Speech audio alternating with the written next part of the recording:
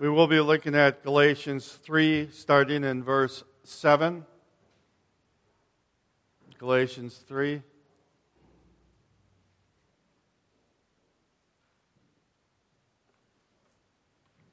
And when I pray for the Spirit's guidance, I also pray for the Liskey family because I forgot to mention it during prayer time. So our Lord and our God, we do pray for the Liskey family and the loss of their step-grandfather. And I just pray, O Lord, for wisdom and guidance and working and taking care of the affairs when a death occurs. And be with the family and the friends. And Lord, be with us as we open your book of life, Lord. And I pray, O Lord, that you give me wisdom to reflect what you would have me to reflect onto this congregation from these verses. And I pray, O Lord, that you open the hearts and the ears and the minds, that we walk away with a better understanding of you and a better understanding of ourselves as believers. And I ask this in Jesus' name. Amen. Galatians 3, starting in verse 7. Know then that it is those of faith who are the sons of Abraham. And the Scripture, foreseeing that God would justify the Gentiles by faith, preached the gospel beforehand to Abraham, saying, in you shall all the nations be blessed. So that those who are of faith are blessed along with Abraham, the man of faith. For all who rely on works of the law are under a curse. For it is written, cursed be everyone who does not abide by all things written in the book of the law and do them. Now it is evident that no one is justified before God by the law, for the righteous shall live by faith. But the law is not of faith, rather, the one who does them shall live by them. Christ redeemed us from the curse of the law by becoming a curse for us. For it is written, cursed is everyone who is hanged on a tree. So that in Christ Jesus the blessing of Abraham might come to the Gentiles, so that we might receive the promised Spirit through faith. You may be seated. You know, we again come to these deep waters of the book of Galatians, but I think we're making progress now. You know what's so difficult in this portion of Scripture is the reality that the enemies of the gospel, the enemies of the true gospel, had arisen from within the church.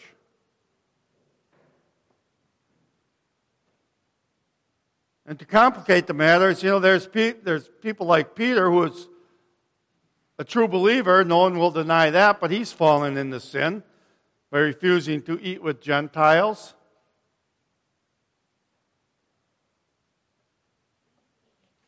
And thus, he's placing a stumbling block for new Gentile believers. And see, and that's what Paul sees can happen. It may not be a big issue, but if Peter is teaching these Gentiles who want to get converted by his actions and by what he's doing, that it's not just faith in Jesus, but it's also by not eating together or by getting circumcised. It's that progression, that succession, that they're coming to a false gospel. They're not relying on a true gospel. And there may be many false converts because of the errors of the leadership. And they may appear like believers. Remember, Paul is addressing people who are doing godly things, or potentially godly things. Circumcision. Giving up something to eat. Fasting is part of biblical precepts.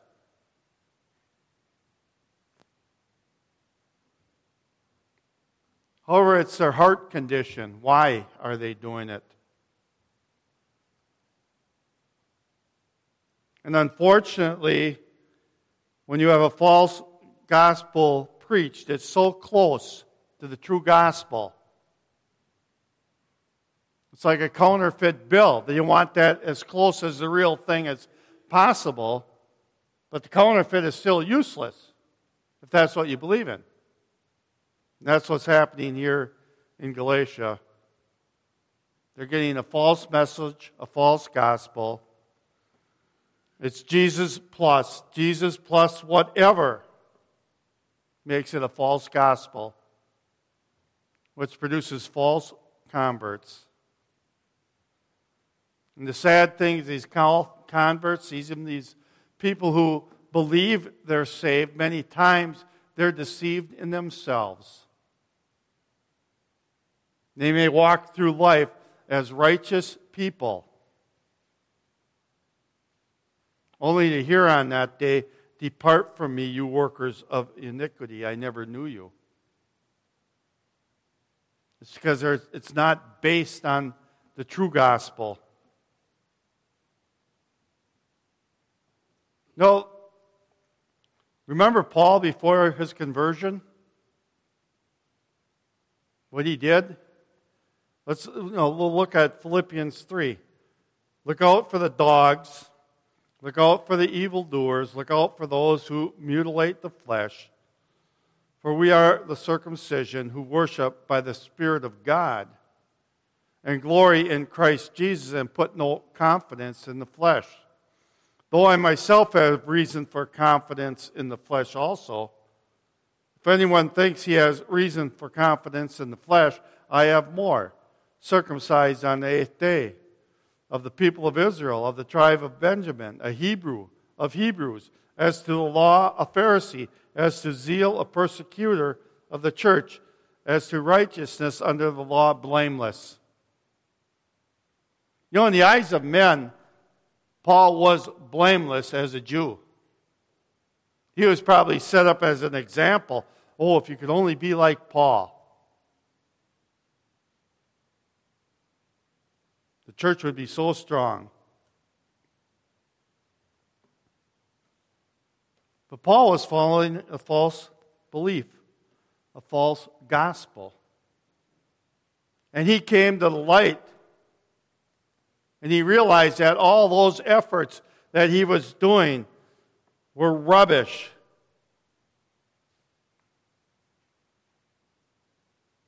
One reason was he was keeping the ceremonial law, which was only a shadow pointing to Jesus Christ, and he would not let that go. And also the other laws he was like climbing a ladder, trying to get to God on his own efforts, earn salvation through works. And he was pretty good at what he was doing. If anybody got close to keeping the law, I think it was Paul.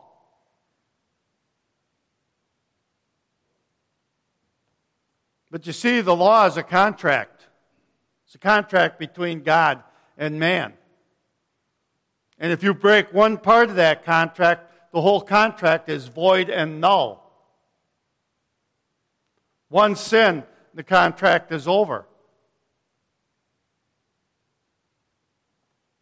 And that's why you can never, ever follow the law of God or be perfect in yourself to gain or to bargain with God for salvation.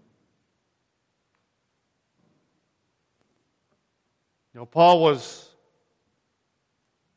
a pretty righteous man in the eyes of most people, even the Jews. And we know he wasn't when he was persecuting the church. And God said, "Why are you persecuting me?" Isn't that amazing? When we're persecuted, Jesus Christ takes it personally. But that is why Paul was so vehemently challenging these Galatians. He saw what was happening. He lived on both sides of the fence. He tried that works-based stuff. He knew he'd never be satisfied when he found the real thing. He knew he had peace with God.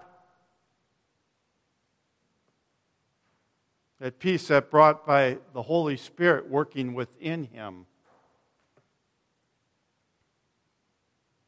And that's the choice here.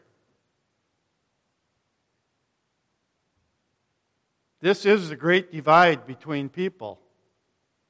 Either we have the Holy Spirit working within us, and we are not our own, we are bought with a price, and our mind is to serve God and to let that Holy Spirit work through us, doing works in us that we don't think is even possible that we could do, or we're autonomous. We're doing it on ourselves, self-reliant, resulting in no working of the Holy Spirit in us. As a matter of fact, it's complete opposite. We're under the curse of God, the wrath of God. No middle ground. The great divide. And again, Paul lived on both sides of that fence. He knew what would happen if these Judaizers kept going, kept influencing the people, seeking God. That would lead deeper and deeper and deeper away from God. The last time I used the analogy of a train, and I'm going to expand on that a little bit.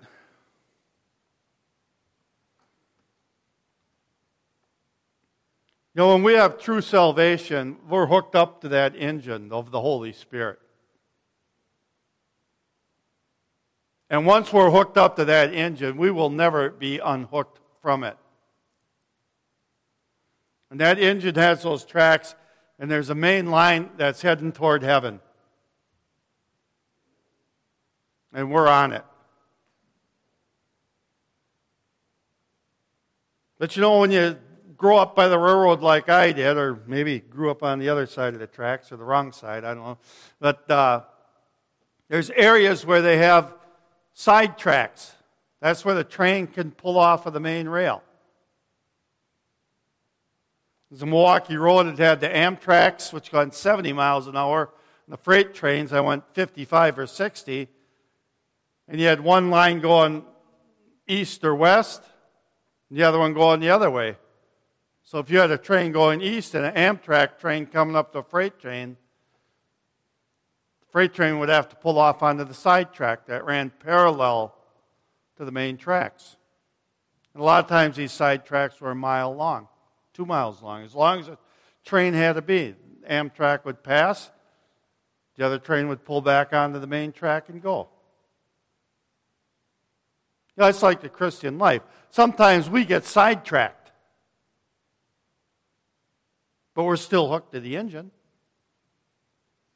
The cares of the world may hold on to us, delay our growth. Or maybe it's more comfortable just letting the other people go past towards heaven, building God's kingdom. But we're still hooked to the engine. And eventually we'll be going in the right direction again. But also there's spur lines. Those are ones they go off. In Watertown, the Milwaukee Road went northwest, and the spur line went west. Single line heading toward Madison.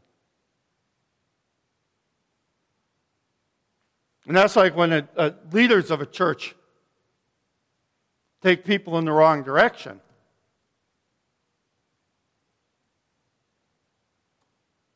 I'm not saying they're not believers.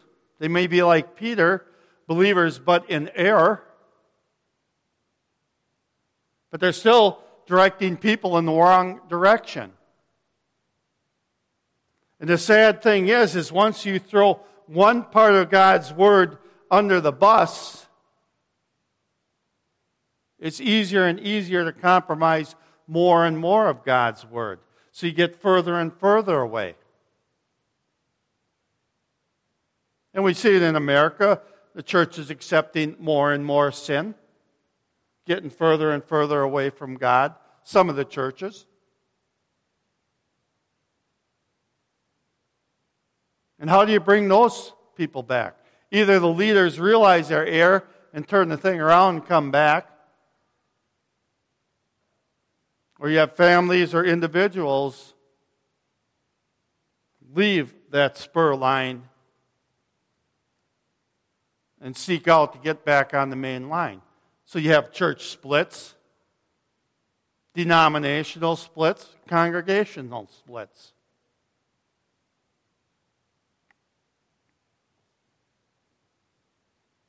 Then you have some people, some of these Judaizers, that aren't hooked to the engine at all.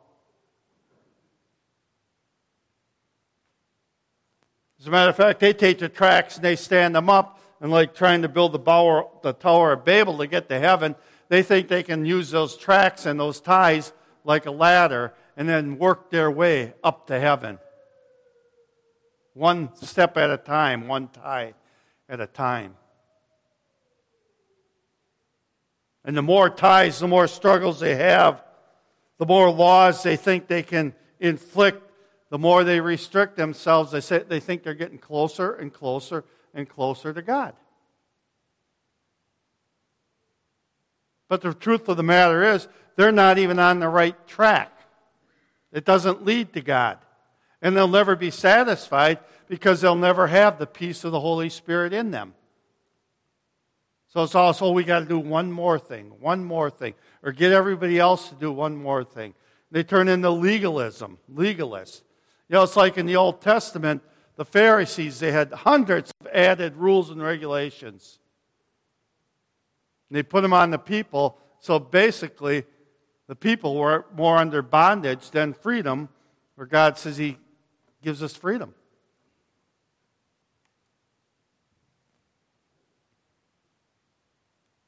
And sadly, for those people many times, unless they get hooked up to that engine, they're just going to be climbing up into vanity and vanity their whole lives. They'll never be satisfied where they're at. They'll never be comforted that the Holy Spirit is working within them. It's because they still have not signed that peace contract with God.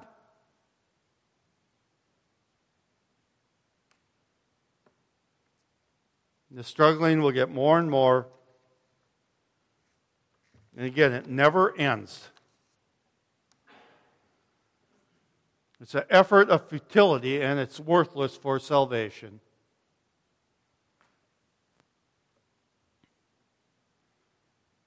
And for all of us,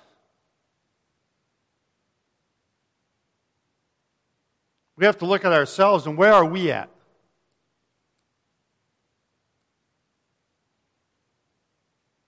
Don't ever think we can't be deceived. If Peter can be deceived, I'm sure all of us can be deceived. You know, in 2 Corinthians 13:5, it says, "Examine yourselves to see whether you are in the faith. Test yourselves, or do you not realize this about yourselves, that Jesus Christ is in you, unless indeed you fail to meet the test." So the study of this book of Galatians is so very, very important.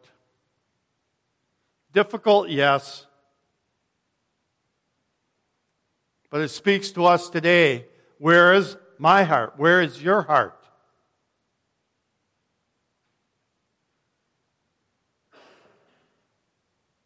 Are we being blessed by God? Are we still under the curse, the wrath of God? It's always something to consider when the Scripture tells you in several places to test yourself, to examine yourself. It's a good idea. So after that long introduction or premature conclusion, let's look at our text. It says, "Then know then that in those of faith who are the sons of Abraham, and the Scripture foreseeing that God would justify the Gentiles by faith, preached the gospel beforehand to Abraham, saying, In you shall all the nations be blessed. So then those who are of faith are blessed along with Abraham, the man of faith." I know we covered this in the last message. We won't spend much time on that, but Paul used the clear teachings from Abraham that faith came long before circumcision was even mentioned, but also that this faith, coming to faith in God, is for all the peoples of the earth. That includes us. It says, "In you shall all the nations be blessed." Blessed with Abraham, a man of faith. And again, it goes back to the faith in God's promises, faith in what Jesus Christ did, and nothing, no works by ourselves, no efforts are good enough to use as a bargaining chip with God. And it continues on, "For all who rely on works of the law are under a curse, for it is written." Under the curse. And here again, we have to be very, very careful.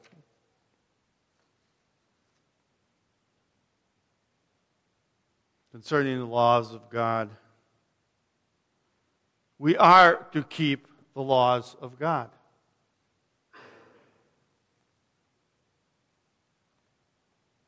We not only have them written in this book, but we have them written on our hearts. And yeah, I know some of the ceremonial laws were pointing to Jesus. Some of the laws specifically for the nation Israel. But the moral laws, they're written on our hearts.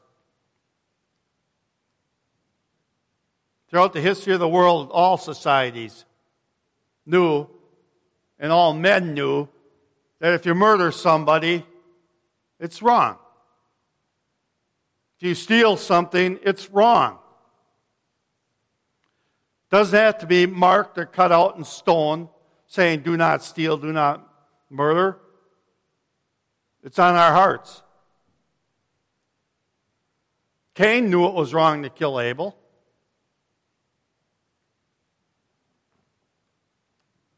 We must never say that because we have faith, it eliminates that we must adhere to God's law.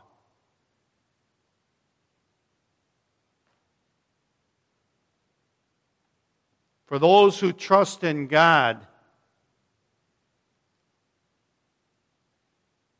and are truly saved, the law keeps us in check. It keeps us humble because the closer we go to God and grow in our faith, the more we realize how far short we fall. How we'll never attain our right standing on ourselves with God. Jesus said He did not come to diminish the law, but to fulfill it.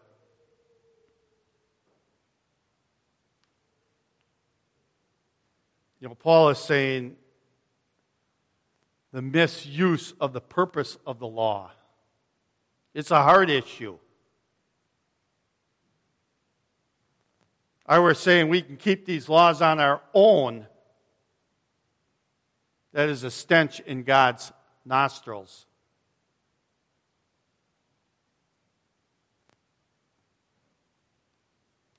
We cannot.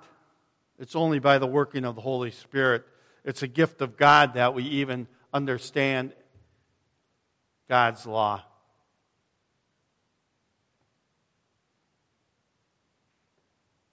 We can't bargain with God.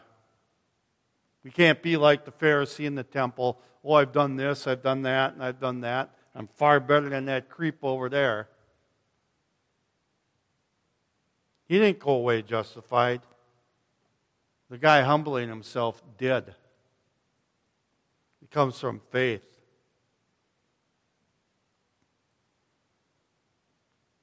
You know, every day the true believer remembers the promises of God.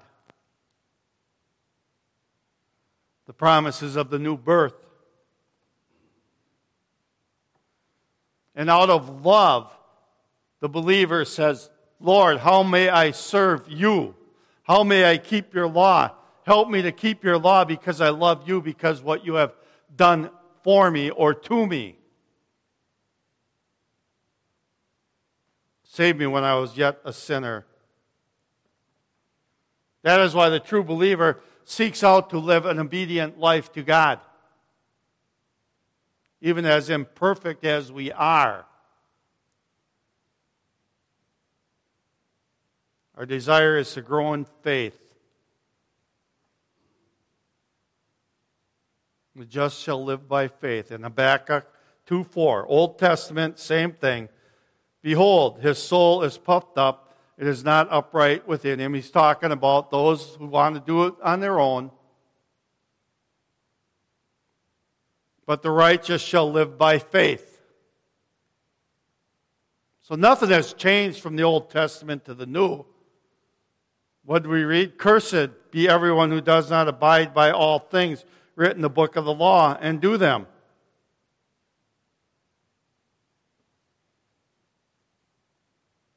The righteous shall live by faith is what Paul just said here again also a minute ago.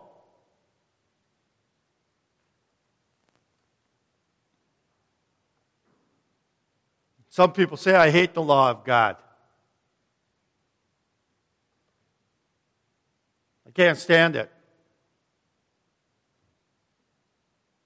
It's Old Testament. That's it's different now. You know, the law in itself is not a curse.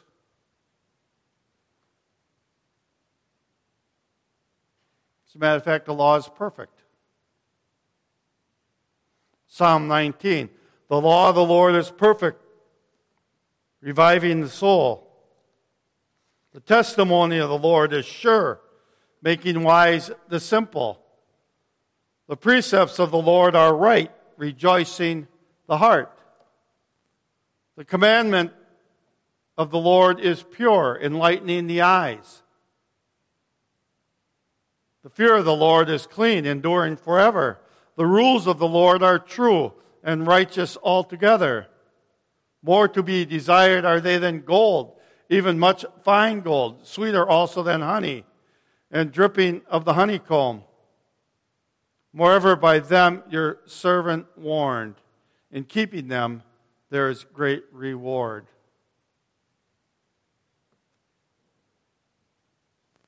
The curse comes from those who do not keep the law of God.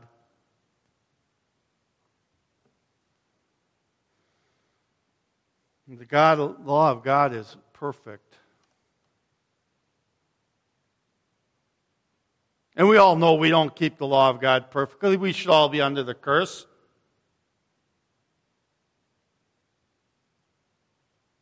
But it's by faith, by the working of Jesus Christ and His work that we are covered.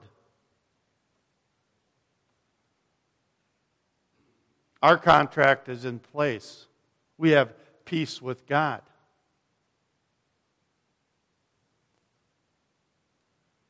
Even though all have sinned and fall short of the glory of God, we know we break the laws. Nearly every Sunday we read where if we claim we have no sin, we make Him out to be a liar. You know, the Bible makes it very clear. We're wretches.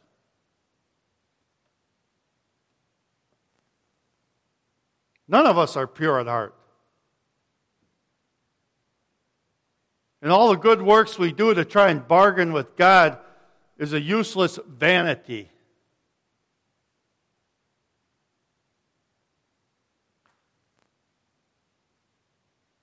The most amazing thing is when we recognize that God loves us in spite of our sinfulness.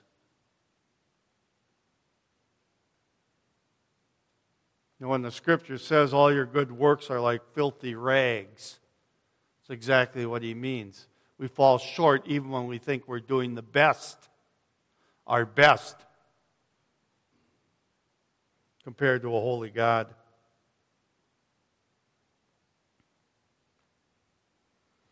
It tells us, now it is evident that no one is justified before God by the law, for the righteous shall live by faith. Okay, say again. Old Testament, New Testament, same thing. Habakkuk said the exact same thing. But the righteous shall live by faith. Old Testament, now here Paul. The righteous shall live by faith. You know, it can't get any clearer than that.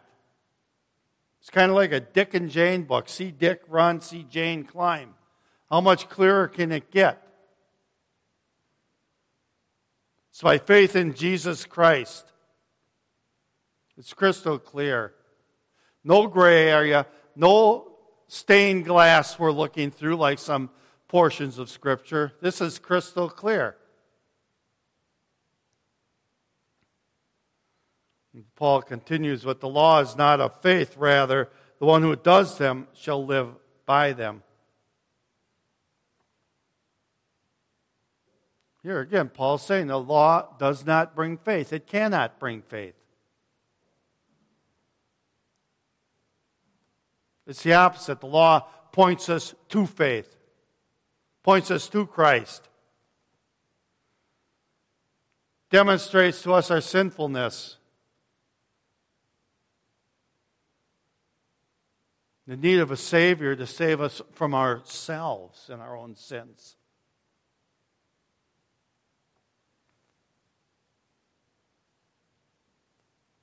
What we must realize when we recognize that we are without the Holy Spirit and that we are under the wrath of God,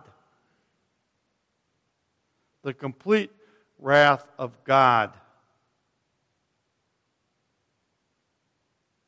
We don't have His unmerited grace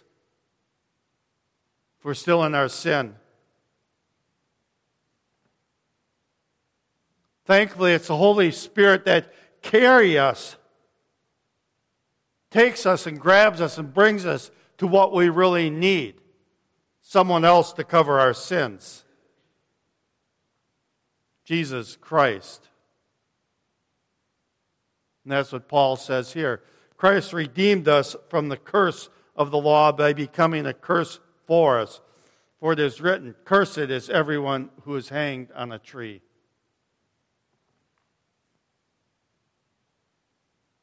He became a curse for us. Just think about that. You know, what's the Jewish blessing? You know, the Lord bless you and keep you. The Lord let His face shine upon you. Let His countenance be on you and give you peace.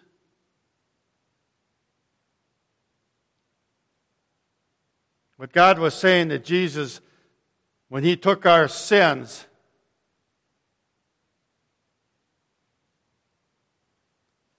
He was saying, my son, I won't even look at you. You're a disgrace to me. I'm turning your back on me. I'm laying these curses, turning you into the curse. And you will not have peace. That is when Jesus cried out, my God, why have you forsaken me? All his physical abuse he endured was terrible, but it was nothing like the Father rejecting him.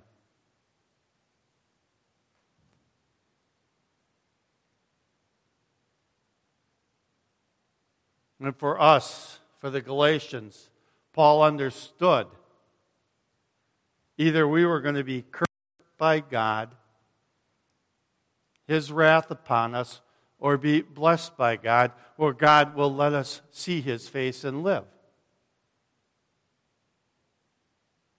No in between.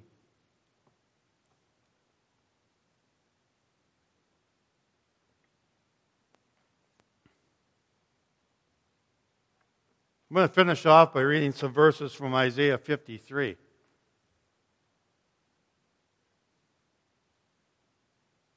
Something that'd be good for everybody to read once a week to remind us what Jesus Christ did for us. Who has believed what he has heard from us? And to whom has the arm of the Lord been revealed?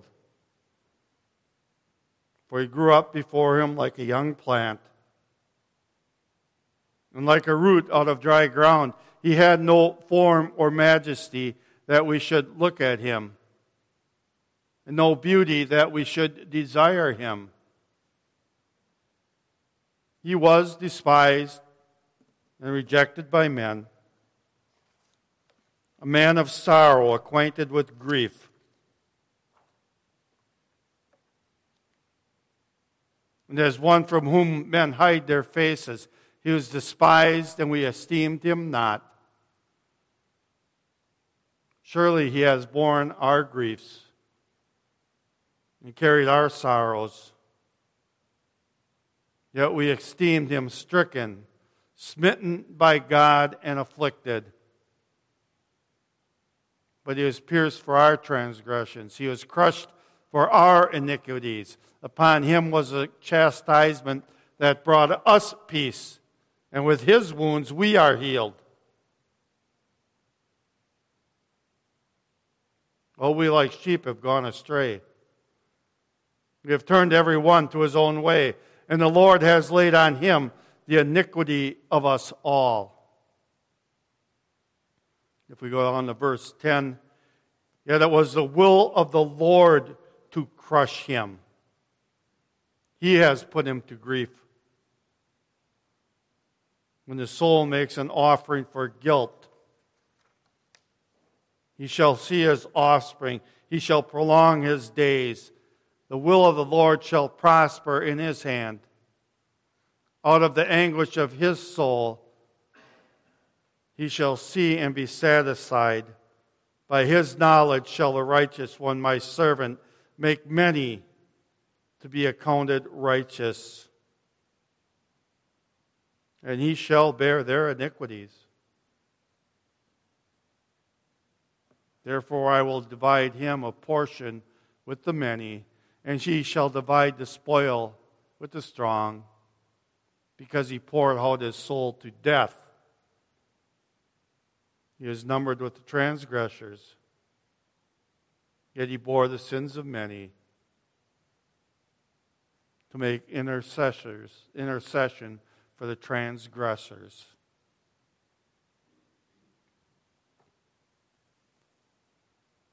Our Savior became the curse.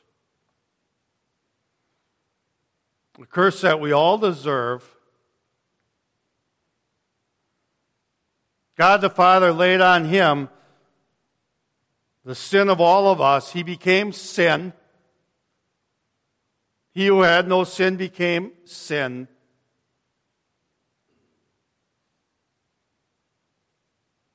The Lord turned his face on his only Son, turned his back on him, cursed him.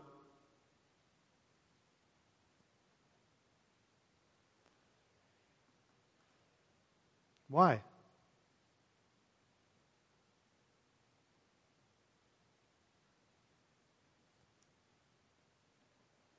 Why did Isaiah say, yet it was the will of the Lord to crush him? He has put him to grief.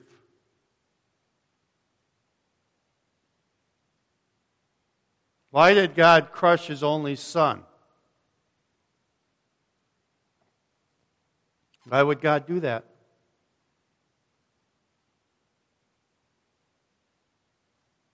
Tells us so that in Jesus Christ the blessings of Abraham might come to the Gentiles, so that he might receive the promised Spirit through faith. He did it because God loves us. Not that we deserve it. It's because he just chose to love us.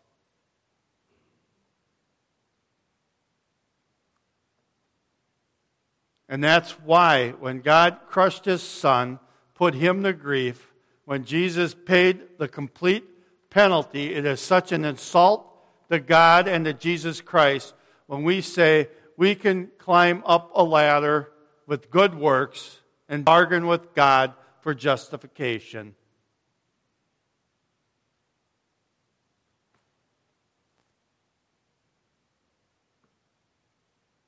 It's a false hope. It's a false ascent. One way to God through Jesus Christ and him alone. That's what the Scripture teaches all throughout the Bible. Let us pray. Our Lord and our God, I just pray that we realize how much you loved us, that you turned your Son into the curse, and he received the full wrath of God so that we might live. I just pray, O Lord, that you send your Spirit to help us to live abundantly and prosperously for you, O Heavenly Father. And our goal is to please you, O Heavenly Father. By the Spirit working within us and being open for the Spirit to keep us on that right track, doing the work that you have prepared for us in advance to do, to advance your kingdom. Teach us, O Lord, to be such a people.